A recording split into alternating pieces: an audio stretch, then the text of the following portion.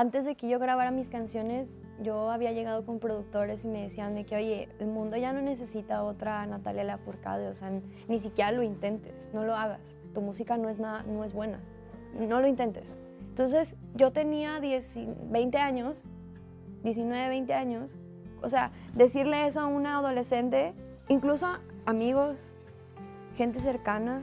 Creo que esta como carrera, el hecho de crear, ser un creativo, un artista, es una carrera donde hay mucha soledad, intentar y no ver ni un resultado hasta que de repente, ¡pum!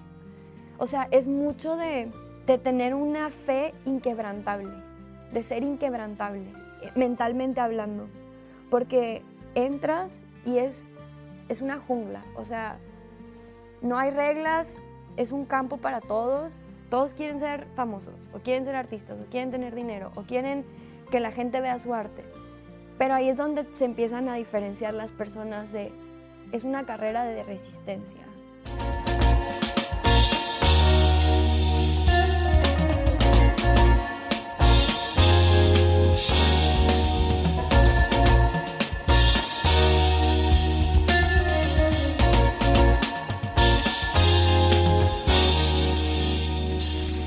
Renee, muchísimas gracias por haber aceptado la invitación. Es un honor tenerte aquí. Gracias. Una persona joven que ha luchado mucho por su pasión, por hacer lo que realmente le gusta. Sí. Y queremos conocer toda la historia de Renee, desde que eras niña, todo lo que sucedió en tu carrera precisamente para llegar a hacer lo que estás haciendo ahorita, que es muy importante. Claro, muchas gracias por tenerme aquí. Estoy muy contenta y honrada de poder como mostrar mi historia, ya que creo que con esto busco que a lo mejor alguien se pueda reflejar en lo que estoy haciendo y pueda como, no sé, inspirarse o algo así. Sí, la idea precisamente de este programa, Renee, es llevar la historia de las personas claro. que han alcanzado el éxito haciendo lo que les apasiona y han pasado por muchas cosas precisamente porque no es fácil. Nada. Hay veces, sí, hay veces que ves a la persona ya con un cierto éxito y dices, ay, qué padre que tiene el éxito que tiene, pero pues, por todo lo que has pasado es precisamente por lo que queremos escuchar tu historia. Platícame, ¿cómo fue tu niñez, René? Ok, yo nací en el 95, tengo 25 años, nací en agosto, el 18 de agosto, nací en Monterrey. Eres de aquí, eres regia. Soy regia, tanto como la joya, como el carbón, o sea, todo lo... La carne asada de la Topo Chico. Esa cultura dentro de mí es como algo que está muy arraigada porque mis papás ambos pues también son regios y es algo que siempre estuvo muy arraigado a mi niñez, ¿no? Cuando crecí, pues crecí en una familia pequeña, o sea, era hija única.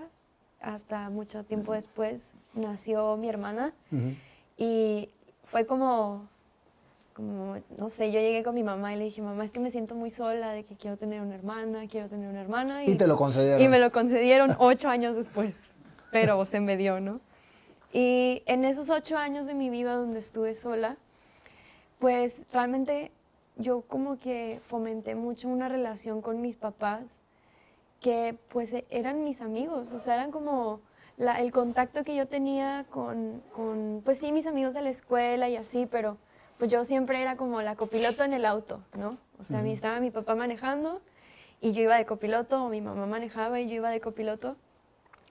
Y recuerdo que mis papás tenían estas como carpetas donde tenían muchos discos, como carpetas, antes no había Spotify ni nada de eso. Entonces, y tenían una carpeta, yo las tenía esas, que estaban los gigantes, CDs. así, Sí, mis papás eran de tener así 3 carpetas en el coche y de toda la música, ¿no? Desde rock, o sea, no sé, Bon Jovi, música de los 60s, Creedence, hasta Ricardo Montaner, Mecano, las Flans, o sea, como una onda muy random, ¿no? Entonces, pues mis papás se llevan mucha edad entre ellos. Entonces mi papá como que me enseñó más como esta cuestión de la música de los 60s, como Janis Joplin, AC/DC, toda esa onda psicodélica, la música disco, Earth, Wind and Fire, Kool and the Gang. Y por otro lado, mi mamá me enseñó como toda esta onda del rock, de que Poison, Guns N' Roses. Recuerdo una vez, en una Navidad, tenía como 4 años, y de Navidad me regalaron una muñeca y me regalaron 3 discos. Entonces, como que yo cuando crecí dije, como que a qué niño de 4 o 5 años le regalan discos. Como que probablemente lo que piensas es vamos a darle juguetes porque es una niña, ¿no? Entonces como que mis papás siempre era música, me regalaban bocinas, me regalaban plumones, crayones, o sea, cosas que fueran como hacia la creatividad. Todo giraba en torno a la creatividad, bailar, cantar, pintar. Y siempre fui muy inquieta, como siempre fui una niña como muy inquieta y o sea, estaba en una cosa y quería hacer otra y las paredes de la casa estaban llenas de crayón, o sea, como que siempre fui muy expresiva, ¿no? Y en ningún momento sentí que mis papás me obligaran a hacer algo que yo no quería. O sea, como que yo siempre sentí que si yo le decía a mi mamá, oye mamá, quiero meterme a nadar. Mi mamá, ok, vamos. Y me metía, de que, ay, ¿sabes qué? Ahora quiero bailar. Y aunque las clases de baile nunca me gustaron, lo intenté y me la pasaba comiendo en las clases y mi mamá dijo, no, el baile no es para ti.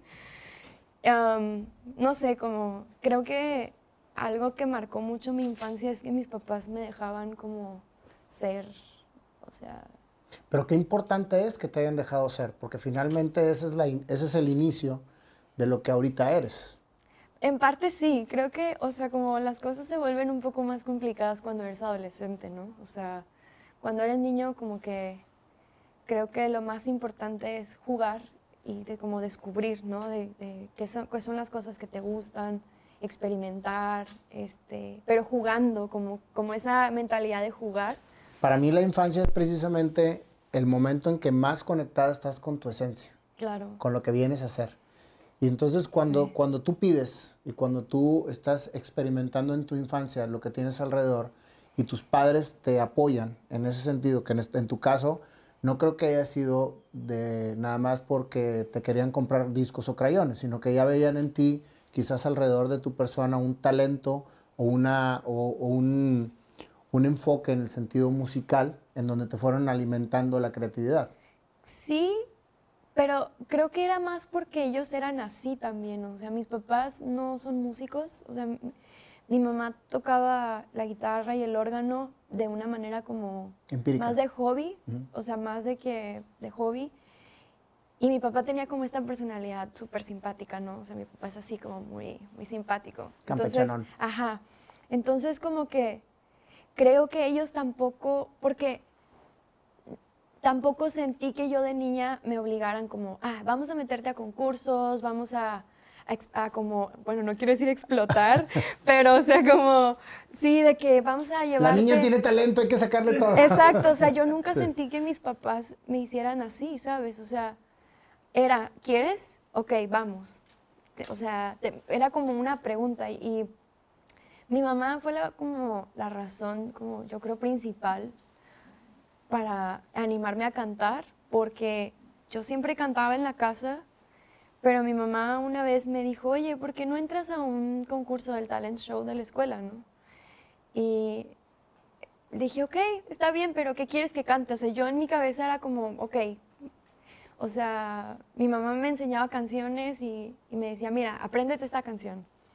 Entonces como que mis primeras clases de canto y mis primeras clases como de artista fueron con mi mamá, porque ella era como, sí, me decía, mira, vamos a hacer esto, canta aquí, mira esta canción. Y la primera vez que entré al concurso en la escuela gané en primer lugar. Y desde ese momento fue como, quiero hacerlo otra vez, y quiero hacerlo otra vez, y quiero hacerlo otra vez. Y creo que desde ese momento todo empezó así, o sea, a ir floreciendo como a ese lado, ¿no? ¿Cuál es tu pasión? ¿Cuál es mi pasión? Crear. Crear. Expresarlo, sí, como crear ideas, o sea, en general, como diseñar, porque yo la canción la veo como un diseño también. Qué padre es tener, o sea, si tú dices, soy creadora. Sí, exacto. Y mis herramientas de creación, pues, es la música, Pero la música, los videos, mi forma de vestir, mi forma de usar mi cabello, o sea, como todo en general, mi expresión es creación. Es creación. O sea, la palabra, el hecho también de lo que soy, creo que es la creación en sí, ¿no? O sea, ¿Y lo tienes claro desde qué edad? como desde los 4 años. O sea que tú viniste al mundo para crear. A crear. Y nunca te han sacado del camino de la creación. No, fíjate que no. Es que eso es bien, bien difícil de encontrar, René, y es sumamente importante de hacer.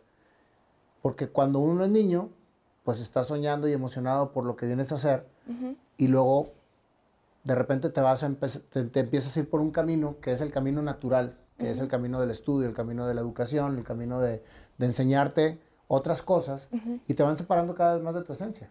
Claro. Pero cuando hay esa bendición que te tocó a ti, de que tu pasión siempre te ha perseguido, o más bien te ha acompañado alrededor de tu vida, es muy bonito porque la vas fortaleciendo desde muy pequeña y vas madurando precisamente esa manera de crear. Claro. Entonces te la pasas creando. Y creo que, o sea, también una cosa que me acompañó siempre es que desde niña siempre fui muy comunicativa. O sea, a través como del ser chistosa, como de ser simpática. Recuerdo porque a mi papá le gustaba mucho entrenarme para oratoria.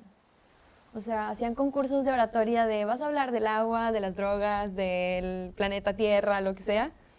Y mi papá me inscribía a esos concursos y como él estudió, es licenciado en comunicación, como que esa cuestión de la oratoria y de hablar en público y de la dicción y de todo eso, me lo enseñó desde muy niña. Entonces, había por un lado el arte, como la música y esto, y por otro lado era como el discurso y la oratoria, ¿no? Como el arte de la oratoria, de hablar en público. Entonces, como que creo que esos dos perfiles que tenían mis papás, bueno, que tienen, me ayudaron como a irme formando como una artista sin como sentir el peso a lo mejor que sentiría alguien que su papá es un artista y que toda su familia son artistas. Claro. O sea, no sé, creo que algo que agradezco mucho es que siempre ha sido algo muy natural, o sea, algo como... Por eso te digo que has sido muy bendecida. Sí. Definitivamente. Porque fue una constancia precisamente una constante de lo que realmente viniste a hacer. ¿Qué estudiaste? Yo estudié técnico medio en música. Antes de estudiar música quería ser diseñadora de modas, porque quería aprender a coser y hacer mis propios trajes, ropa, lo que fuera. Pero solamente estuve 2 semestres en la escuela de costura y decidí estudiar música de lleno. Realmente yo no quería estudiar música porque yo veía que mis amigos que estudiaban música eran muy como aquí técnicos. Cerrados. Sí, era como, es que la armonía dice esto tiene que ser así. Y yo la música nunca la vi de esa manera. O sea, la primera vez que yo compuse una canción tenía 10 años. Y las clases que tenía en la escuela de guitarra, de piano, pues nunca veía como teoría en sí. O sea, veía acordes, el maestro me enseñaba canciones. Y con los mismos acordes de esas canciones hacía mis canciones. Pero siempre fui alguien que en la escuela era muy buena en oratoria, era muy buena como explayándome, como ser así extrovertida. Y era también muy, muy cabroncilla. O sea, siempre sí, mi mamá conoció todas las oficinas de reportes, o sea, Pues me llenaron de reportes. Era tu misma inquietud, era tratar siempre. Sí. Mi mamá conocía todas las oficinas, todos los directores de las escuelas a donde me metían, porque siempre fui muy... Inquieta y no sé si me decían como, no sé, mi mamá siempre cuenta esta anécdota como de, una vez traía un moño que no era el del uniforme y me regañaba la maestra y me decía, ese no es el moño del uniforme. Entonces yo le contesté, o sea, ¿por qué me dice a mí? Yo no me peino, me peina mi mamá. Dígale a mi mamá, a mí no me diga nada. Entonces como esa actitud siempre la he tenido desde muy pequeña y creo que eso es también lo que me ha llevado a como moverme Pero sí, también de niña era como, o sea, de problema, de, ay, me está contestando. Siempre fui como muy contestona o así. Porque eres un ser libre. Supongo. O sea, que finalmente vas a expresar lo que sientes. Es que, o sea, yo como que si algo no me gusta lo digo en la cara, ¿sabes? O sea, como que siempre he sido alguien que si no me gusta algo lo digo y a veces puedo Pero ser ¿cuántas mujeres, Renee, imprudente. cuántas mujeres se quedan con las ganas de decir algo y empiezan a meterse en su mundo y a lo mejor aceptar cosas que no quieren o empiezan a llevarse en una situación en la que la gente las agrede o la gente les dice o la gente y lo callan? Entonces, Sí. para mí es mucho mejor una mujer que exprese, aunque no, y sin filtros, a una mujer que calle y que siempre se vaya por el lado de la sumisión. Sí, y también yo he visto hombres también muy sumisos. O sea, en la cuestión de, yo he visto hombres que, no sé, por ejemplo, tienen ideas, quieren hacer algo y son muy como tímidos. O incluso, no sé, quieren invitar a salir a una chava y no pueden porque como que les intimida eso. Entonces, no sé si tenga a lo mejor algo que ver con el género, yo creo que no tiene nada que ver. Lo que sí creo es que muchas veces estamos acostumbrados a callarnos lo que sentimos por el miedo de hacer incómodos a los demás. Y eso es algo que yo he estado como de un tiempo para acá teniendo muy en cuenta que pues uno no tiene por qué importarle esa cuestión de si vas a incomodar a alguien. O sea, si es una verdad y dices, oye, ¿sabes qué? Estoy actuando sin dolo, o sea, como estoy diciendo lo que ¿Y pienso. por qué lo voy a callar? Exactamente, porque voy a limitarme para que tú no te incomodes.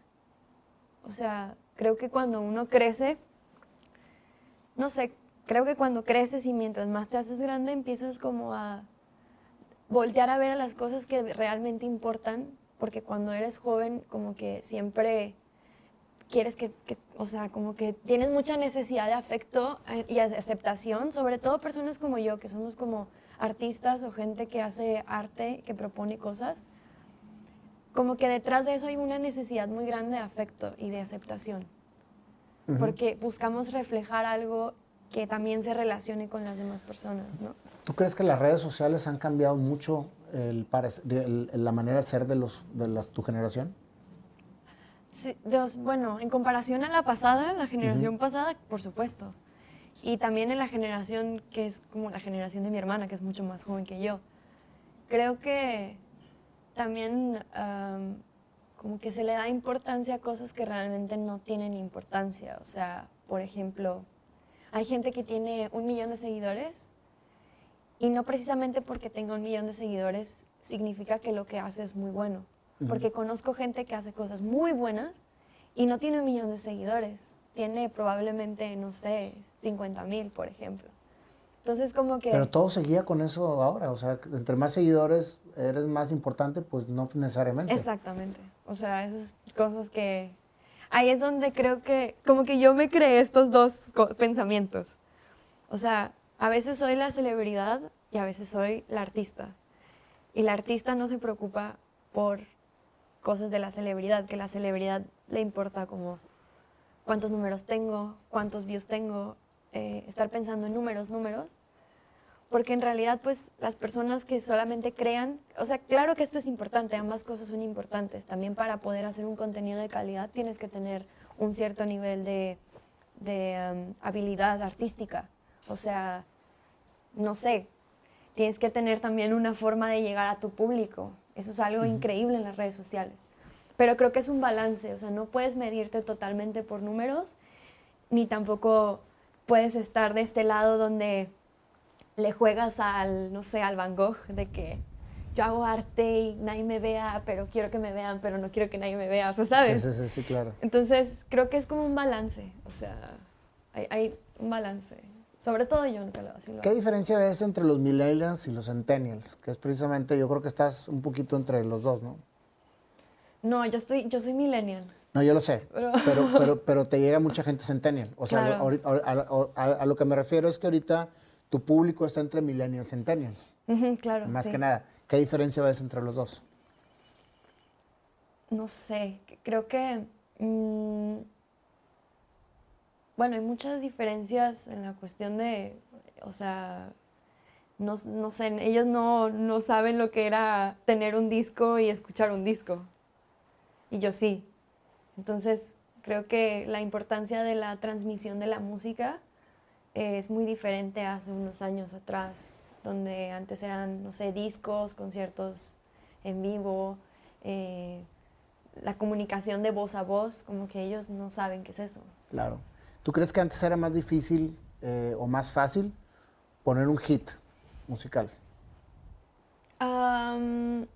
Creo que los papeles han invertido un poco. O sea, creo que, por ejemplo, este puesto en las disqueras o en los lugares donde son labels, que son los AIRs, el Artist and Repertoire, su trabajo es como decir, ok, ¿qué es lo que está sonando? Elegir el tema. Pero ahora con las redes sociales tenemos el poder de que la gente que nos está escuchando comenta cosas. Entonces, realmente, cuando tú sacas una canción, el mismo público te está diciendo qué es lo que funciona y qué no, porque todos tenemos un público. Entonces, creo que eso es algo que yo le doy puntos a las redes sociales, de que redes sociales 1, AIR 0, que es que la gente comenta. Y no hay nada más, o sea, no hay nada más valioso que alguien que te esté diciendo, esto no está chido, esto está chido, me gusta esto de ti, esto no me gusta. Sí, porque vas recopilando toda la información de la tendencia de lo que la gente quiere. Claro, y antes no había eso, antes era como, bueno, va a salir esto, démosle, y sale y pum, era un éxito. Y creo que también era porque el proceso era más lento. La información llegaba de una forma mucho más lenta, a como ahorita puedes subir una canción donde sea que estés y tienes 15 días para hacerte viral. Te puedes hacer viral en 2 horas, o sea, como... ¿Te ha pasado? Sí me pasó en TikTok una vez. ¿Sí? Sí. Que se te hizo viral una canción. Se me hizo viral un video donde explicaba quién era yo y luego la gente me empezó a decir de que, ay, sí, lo que es tener dinero, amigos, no sé qué. O sea, la gente pensaba que yo era una persona de dinero, que por eso tenía mi cuenta verificada. Ok. Y empecé a cantar mis canciones, empecé a componer canciones para la gente de TikTok con comentarios que me daban. O sea, ellos me comentan algo y yo les hago una canción con eso. Mira qué padre. Entonces la gente me empezó a seguir y de tener 200 seguidores, a los 4 días ya tenía 130,000 seguidores. ¿Cómo? No sé. Pues, pero... porque es lo que platicaban hace un rato, es lo que estés armando de contenido, lo que hace que la gente te sigue, porque muchas veces a lo mejor pegas un fregazo, pero se acabó y ya no te vuelven a ver. Pero si estás generando contenido constante, que a la gente le gusta, pues hay un público que ya le está empezando a gustar lo que haces. Claro, siempre. Y yo digo que siempre hay un público para lo que haces. Definitivamente. Sí. ¿Cuándo empiezas tú a cantar profesionalmente? Yo empiezo a cantar profesionalmente cuando cumplí 16 años. O sea, a partir de mis 16 años hasta hoy. Profesionalmente, pues me refiero a que me pagaran por cantar, ¿no? Yo estaba en la preparatoria en la tarde y en la noche me iba a trabajar. Canté en bares, restaurantes, fiestas privadas, canté en casas de un chorro de gente. Todos los eventos. ¿Y a tus 16 años qué te decían tus papás de andar cantando en bares? Mi mamá o sea, de hecho aquí está mi mamá. Le doy un beso a esa mujer santa que está ahí sentada porque en ningún momento me dijo que no. En ningún momento me dijo que no. Porque ella me veía, o sea, esto es algo que yo venía haciendo toda la vida. Y que ella me escuchaba en mi cuarto ensayar, me escuchaba en mi cuarto tocar canciones, todo el tiempo estaba como, mira, escucha este disco, esto. Y cuando yo le dije, oye, mamá, ¿sabes qué? Es que me están invitando estos chavos a cantar en su banda, ¿cómo ves? Y como yo era menor de edad, mi mamá me decía, bueno, voy a ir contigo y yo te llevo, ¿no? Y ella iba conmigo y me cuidaba y siempre estuvo ahí, hasta me dan ganas de llorar. Dale. Pero siempre estuvo ahí y creo que esas son como las personas importantes. Es que es precisamente lo que una persona como tú o como toda la gente que quiere precisamente hacer algo diferente requiere, que los acompañen. Y aquí está todavía. Eso es precisamente el acompañamiento que nos toca a nosotros hacer como padres. Claro. Sí, porque yo también tengo hijos y precisamente es el acompañarles en su viaje, en su búsqueda y estar alrededor de ellos, y tratándoles de abrirle. Digo, imagínate nada más lo difícil que debe haber sido para tu madre. Claro, o que sea... a los 16 años te vayas a tocar un bar. Sí. Y pues obviamente ella... Su papel es, pues yo estoy contigo, ¿no? Claro, o sea, ningún momento fue de que estás loca, o sea, ningún momento fue como hacerme dudar de la idea, porque... Eso es lo importante. Exacto, porque en el momento en el que, me acuerdo, el bar estaba como, había muy poca gente, y había cantado una canción de los Cranberries, y las mesas que estaban ahí aplaudieron, y en ese momento yo dije... Esto está empezando, ¿no? O sea, alguna sensación en mí fue, esto va a empezar. Y recuerdo que desde que yo cantaba en ese lugar, o sea, la gente iba a verme en esos lugares. Como recuerdo que se llenaban las mesas, se acababan las mesas, o sea, la gente se quedaba a verme, se quedaba a escucharme. Y si yo me iba a otro bar, se iban a donde yo iba, ¿no? Porque así era esto, como... No era tanto el lugar, era la banda, porque también estaba tocando con músicos muy buenos. Y el conjunto, pues yo estaba, o sea, tenía 16 años, o sea, me acuerdo que era como, oye, ¿cuántos años tienes? De que 19, y yo, no, tengo 16 años. De que, ¿qué estás haciendo aquí? O sea, si viene la policía nos van a cerrar por tu culpa, ¿no? Entonces, fue un camino que empecé de esa manera, como empecé cantando covers, porque mis canciones yo no las veía como algo que fuera como a lucrar con eso, ¿sabes? O sea, era más como un desahogo, una cosa para mí. Yo no sentía que tenía que exponerme también de esa manera, ¿no? Siempre me sentí como mucho más segura cantando música de otras personas, covers. Entonces, así fue mi vida durante hasta mis, no sé, 21 años, o sea, de estar tocando en diferentes lugares, canté rock, canté jazz. Y ya vivías de eso, ¿no? Vivía de la música, ajá, o sea, vivía de cantar y o sea, súper bien, vaya, es un sueldo súper bien, con muy poco tiempo, ¿sabes? Y estabas estudiando a la vez. Y estaba estudiando a la vez. ¿Se acabaste tu carrera? Sí, entonces estaba en la prepa y luego entré a la facultad de música, y cuando yo entro a la facultad de música, yo no decido quedarme a estudiar licenciatura porque, no sé, como que el acercamiento que tenían en la escuela era el clásico. Entonces, como que la música clásica no era algo que me interesara. O sea, después de que empecé a cantar en lugares, aparte que entré al concurso de la uni, se llamaba Unicanta. En ese momento yo estaba concursando desde la prepa. Cada año concursaba. Era un concurso de canciones originales, donde estaban jueces como Homero Ontiveros, o sea, gente muy importante de Monterrey, compositores, que buscaban nuevos talentos de composición, ¿no? Entonces siempre como que decía, ya va a entrar la nueva convocatoria, y era meter una canción nueva, primero con la prepa, luego ya con gente de la universidad, etcétera. Hey, it's Kaylee Cuoco for Priceline. Ready to go to your happy place for a happy price? Well, why didn't you say so? Just download the Priceline app right now and save up to 60% on hotels. So whether it's Cousin Kevin's Kazoo Concert in Kansas City, go Kevin, or Becky's Bachelorette Bash in Bermuda, you never have to miss a trip ever again. So download the Priceline app today. Your savings are waiting. Go to your happy place for a happy price. Go to your happy price, Priceline. Entonces, por ese lado me empezó a interesar el mundo de la canción, de hacer canciones, ¿no? Música, pop para la gente. Entonces, cuando entro a la facultad de música y como que ya tengo que tomar la decisión de si me quedo o me voy, yo decido irme porque digo, es que yo quiero hacer canciones. Entonces, o sea, la carrera de música dura 8 años. Y yo creo que si yo no hubiera salido, no estaría firmada con una disquera ahorita, porque todo lo que estoy haciendo ahorita, todo mi día, mis 24 horas giran en torno a esto, ¿sabes? Entonces, ¿a qué hora estudio? ¿De qué a qué hora? Claro. Entonces... Son decisiones muy importantes. Claro.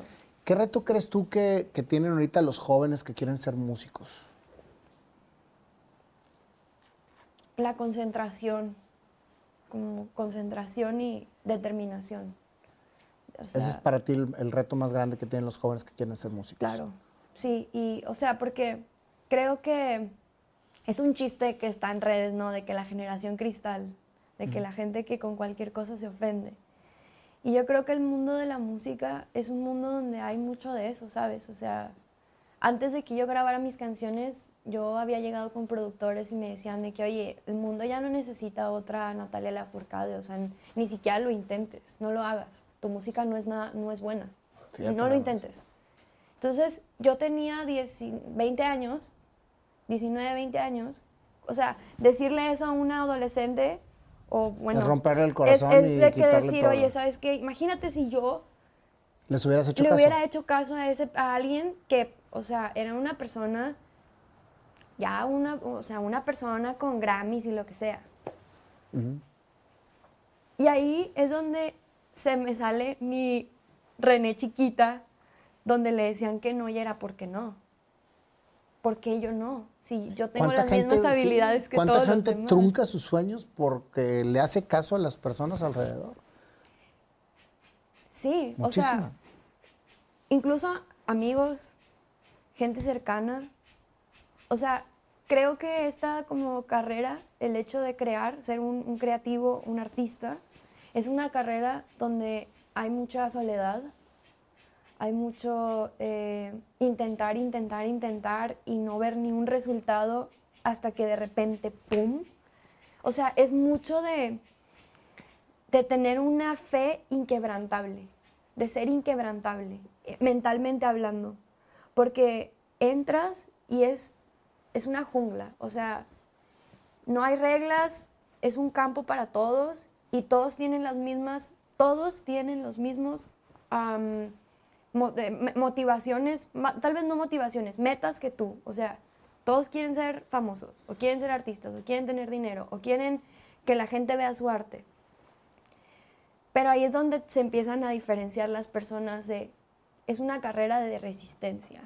¿Qué tanto resistes? Porque, no sé, o sea, Vicente Fernández fue famoso hasta los 30 años. Hay jóvenes como Ed Maverick que son famosos desde los 17 años, como Billie Eilish desde los 13. Entonces, creo que es muy importante saber que la confianza que tienes en lo que haces, tu confianza, es más importante que todo lo de afuera, porque lo de afuera es reemplazable, pero tú no eres reemplazable. Definitivamente. Yo tengo tatuada la frase de soñar, creer y crear. De ahí todo empieza a fluir. Y es mucho trabajo, o sea, vaya, soñar es hermoso, pero para bajar el sueño a las manos y de las manos a la tierra, o sea, es un proceso que no es igual para todos. Y yo creo que eso es lo que también la gente confunde, que todos es el mismo proceso y en realidad puede parecer igual para todos, pero nadie sabe lo que pasa en el corazón de un artista.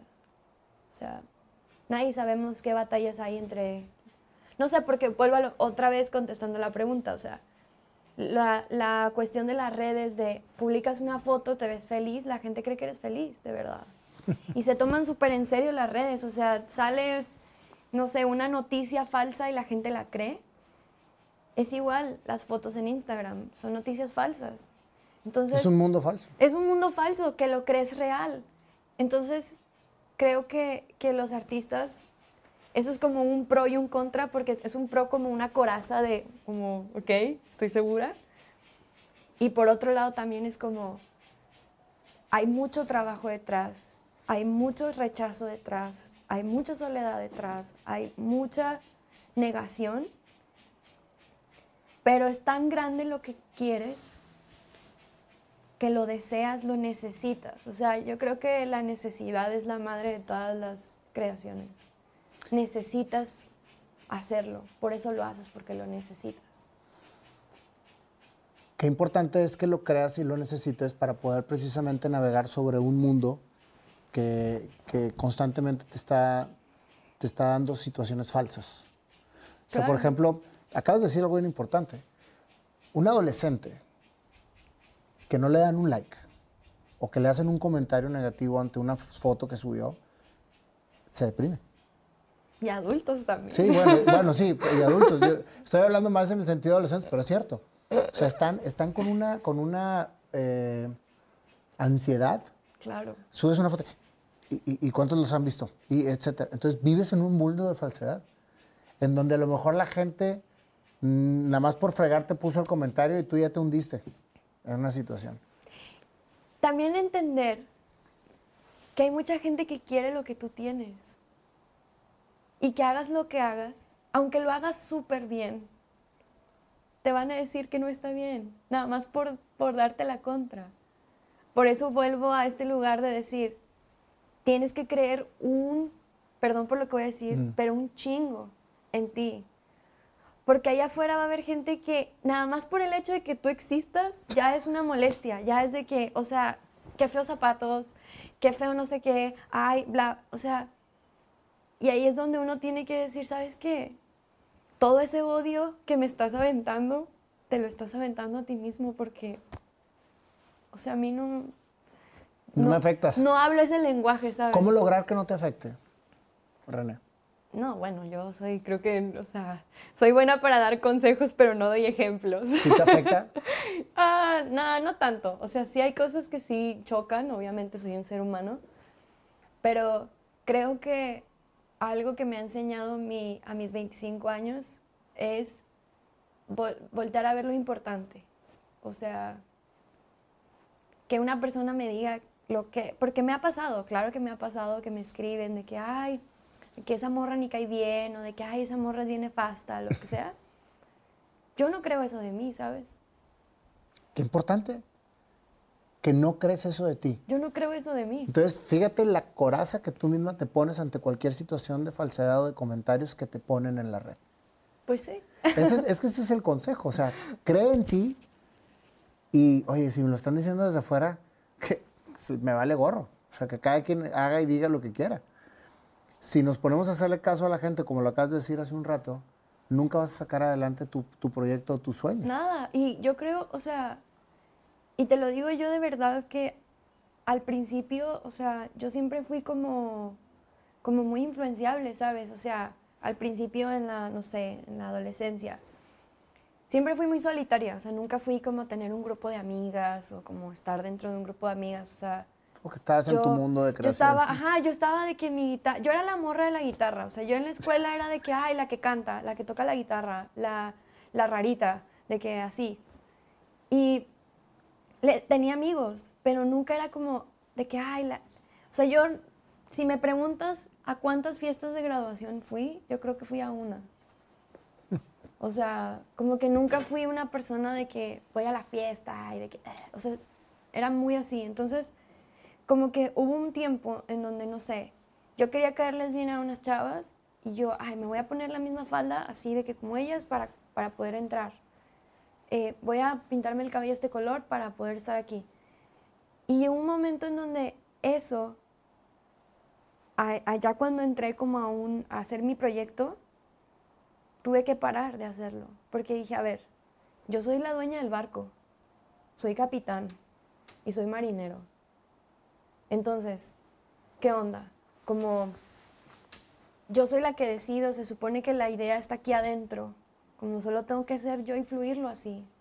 Claro, aprender, porque a lo largo de mi vida he tenido muchos buenos maestras y maestros que me han enseñado a poder expresar lo que hago, porque el arte, claro que tiene que haber un nivel de técnico, claro, de hacerlo, vocación, oficio es la palabra. Entonces, como que sí, vuelvo a lo mismo de creer en ti, pero de ser firme, de decir, ¿sabes qué? Y congruente. Congruente también, o sea. Y fíjate que eso de la congruencia, creo que también es un arma de doble filo. Porque a veces las personas cambiamos y la gente que te sigue te obliga a querer verte toda la vida así igual. O sea, hay artistas que, por ejemplo, no sé, gente como Timbiriche, por ejemplo. Pero Timbiriche ya creció. Ahora, ¿dónde está esa etapa donde ellos ya son grandes, ya son personas, ya son adultos, No quieren tienen ver al otros Timbiriche problemas? chiquito. No quieren ver a la gente hacer coreografías.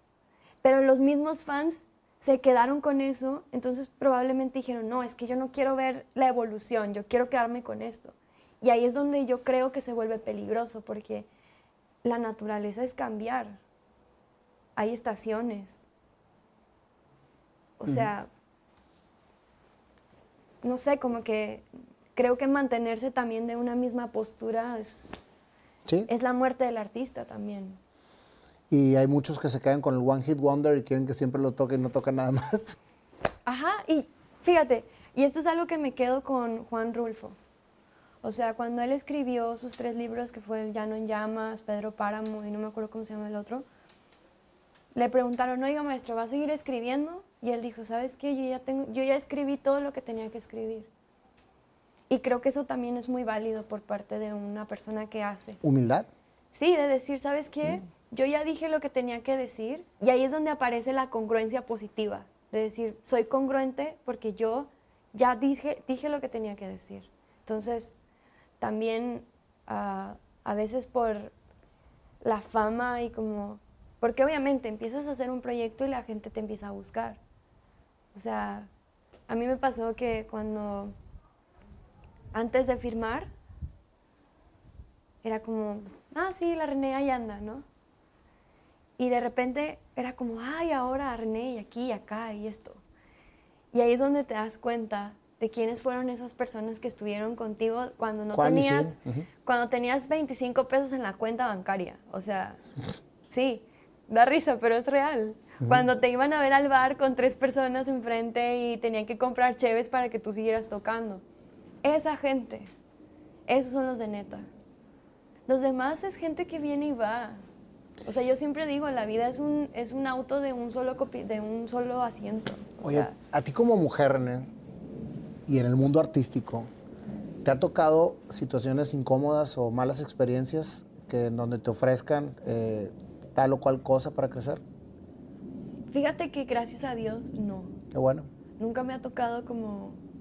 O sea, me ha tocado más cosas como en vivo, de que, no sé, estar tocando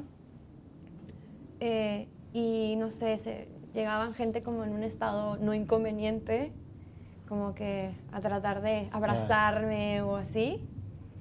Pero siempre, y hasta eso también he sido bendecida con mi equipo de trabajo, mis músicos, o sea, la gente que tocaba conmigo.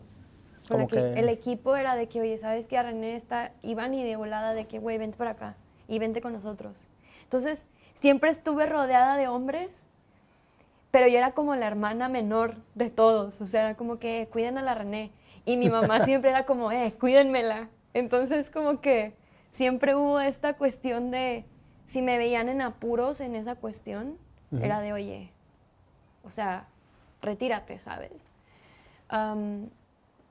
Sí, no sé, creo que sí. ¿Hubo algo en tu vida que te haya hecho pensar en dejar la carrera? Sí, claro. ¿Qué? Creo que cuando empiezas a crecer, tienes que tomar decisiones de qué es lo que tienes que dejar de ser para hacer. Entonces, a veces le tenemos miedo al éxito, tenemos miedo a ser mejores. Y eso que me ha hecho dejar todo es mi miedo a ser tan exitosa no sé, porque a veces la gente cuando empiezas a ser muy exitosa se incomoda. Y te das cuenta que cuando quieres estar en la cima es solitaria. ¿Cuánta gente hay en la cúspide de un cerro, no? O sea, no todos llegan ahí. Entonces, creo que algo que me ha hecho como desistir es yo misma. Yo he sido mi aliada y mi peor enemiga. Fíjate que ahí lo que acabas de decir es algo que muchas veces no comprendemos, porque culpamos a las cosas externas. Pero tu aliada y tu peor enemiga está en ti mismo. Entonces, cuando entiendes esto, Entonces tienes muchísimo más fortaleza en el sentido de lo que te toca vivir, porque no estás culpando a nadie de lo que está pasando en ti. Nada, o sea, y de verdad creo que ha habido momentos en donde sí digo, no, es que la gente no entiende, o es que las personas de mi equipo no están entendiendo mi concepto, pero ¿qué estoy haciendo yo para darme a entender? ¿O qué estoy haciendo yo para poder hacer lo que se logre? Porque, claro, uno quiere dar y recibir, pero ¿cuánto estás dispuesto a dar para recibir?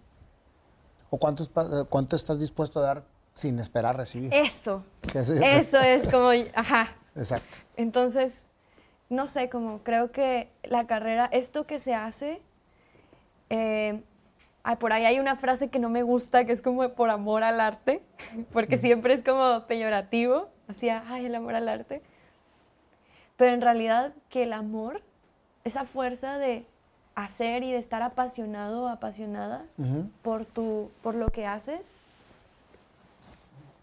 Es lo que te lleva a la realización. Claro. Y que de hecho esa palabra pasión, hasta que yo la busqué en el diccionario, dije, claro, es dolecer. Dolecer. Duele. La pasión Duele es un proceso de dolor. O sea, de la crisis. Entonces, si eres apasionado por algo, pues es incómodo, duele. No estás en una zona de confort, no estás como, ay, sí. Porque estás luchando constantemente por hacerlo. Claro, o sea, pues luchando en la cuestión no como de, no, sino luchando porque, o sea, a veces la cuestión se vuelve complicada de que, oye, te cierran una puerta, te cierran otra. Por ejemplo, ahorita con la pandemia, no hay conciertos. Y toda la gente que estaba tocando en bares, en restaurantes, en gremios gigantes, artistas de todo el mundo, fue como, oye, esto no lo veíamos venir. ¿Cuál es el evento más grande al que te ha tocado estar? Como yo con mi proyecto en el Food Truck Fest del año pasado. No. Antepasado, 2019, porque el 2020 fue lo de la pandemia. Pero pues bueno, o sea, ha sido abridora de gente muy importante, de José Madero, Mon Laferte, Daniela Espala, Kurt. He tocado con Jumbo, Cabrito Vudú, Porter, Dreams. Esta vez tuve la oportunidad, voy a presentar un show el 7 de marzo. ¿Ah, sí? Sí. O sea, pasado mañana. Ajá. ¿Va a ser Es un streaming donde estuve con Bratty, con Dreams, Daniel Kien, y estuvo de invitado Ed Maverick. Y pues son personas que son muy jóvenes y que ya, o sea, en sus casas ya tienen colgados discos de platino, ¿sabes? Entonces, el que yo esté ahí con ellos... Súper. Me hace de que tengo exactamente la misma calidad. Mi trabajo es exactamente lo mismo que lo que están haciendo ellos. Y eso me pone, o sea... Es tu mejor recompensa. Claro, es mi motivación, o sea, estar abriendo el concierto de Mon Laferte, el concierto de Jumbo, tocando con Jumbo.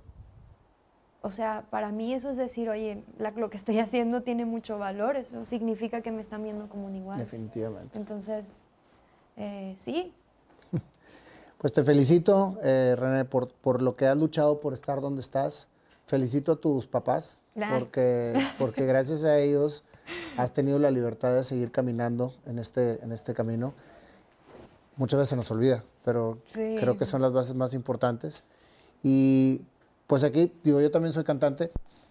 Yo empecé a cantar a los 46 años. ¡Muy bien! Nunca es tarde. Nunca es tarde. Y con orgullo te lo digo, porque en realidad, así como a ti, a mí también hubo una situación muy fuerte a mi alrededor de que decía, ¿cómo vas a empezar a cantar ahorita a tus 46 años? Y yo lo hago más que nada porque no sabía hacia dónde me iba a llevar el canto, y me llevó precisamente a hacer este programa de Historias Hechas Canciones, en donde terminan con una canción. Y pues tengo mi banda, la banda se dedica a tocar en altruismo, la Black Sox, y es una gran satisfacción. Por eso entiendo perfectamente bien todo lo que me estás diciendo, y soy un pro de que la gente haga lo que le apasiona. Claro. Entonces, te felicito. Y pues como ya es una tradición en este programa, pues vamos a hacerte tu canción. ¡Yay! Y entonces, como tú eres creadora, entonces te voy a pedir que llamemos y que nos metamos y hacemos así algo aquí, padre, de tu vida. Porque esta es la historia de tu vida, lo que vamos a hacer ahorita. ¿Ok? Mi querido Paul Sánchez. Bienvenido, mi querido Paul.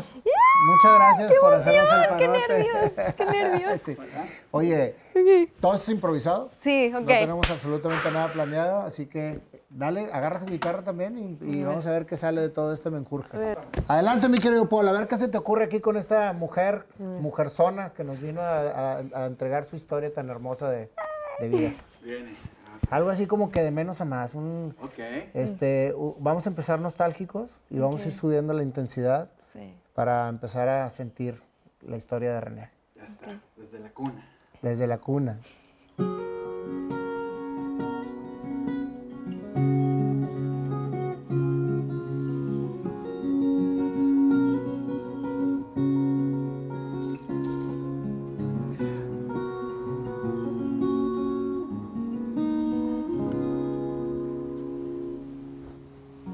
Naciste entre una familia que amaba a esa niña inquieta sin cesar. René, el gran apoyo de tu madre y el aprendizaje de tu padre. Entre muñecas y música creció, rayando las paredes y haciendo lo que ella quería, lo que ella soñaba. Siendo creativa, su vida empezó. A tus 10 años tu primera composición hizo que todo se llenara de color. René, creciste y tu carrera muy temprano empezó, con el acompañamiento de mamá, tocando y cantando sin parar, llevando de la mano a esa niña a cumplir los sueños de niña. Te convertiste en una gran cantante, creativa sin cesar, inquieta. Todo pasa, todo da, lo que la gente te dice, fortaleza te dio. Amigos vienen y amigos van, pero siempre cantando estás, René.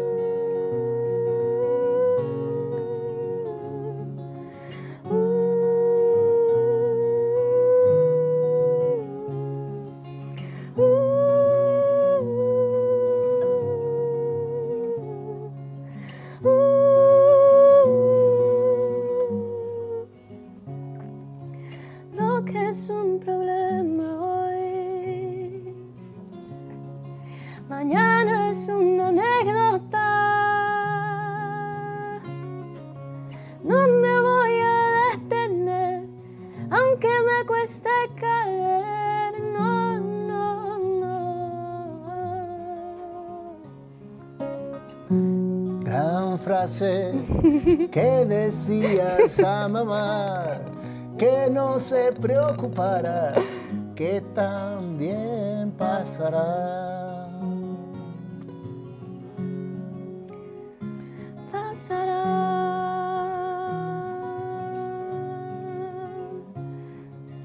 Dios te bendijo, René, te puso en el camino, todo para ser, todo para crear y trascender. ¡Qué bonito!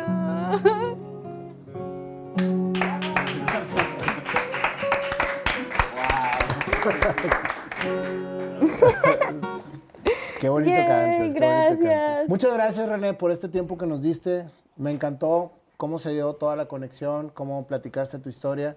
Y no tengo la menor duda que va a ser una historia que va a inspirar a mucha gente que ahorita está precisamente luchando por encontrar su pasión. Muchas gracias, gracias y pues sí, espero verte pronto, espero que esto no sea la primera vez, aunque sea la primera vez que nos conocemos, qué Sí, raro, así pero es. creo que las cosas no son una casualidad, o sea, que todos tenemos... Yo les digo diosidencias. Diosidencia. Y nos va poniendo las cosas en el lugar donde tiene que estar, cuando tiene que estar. Exacto.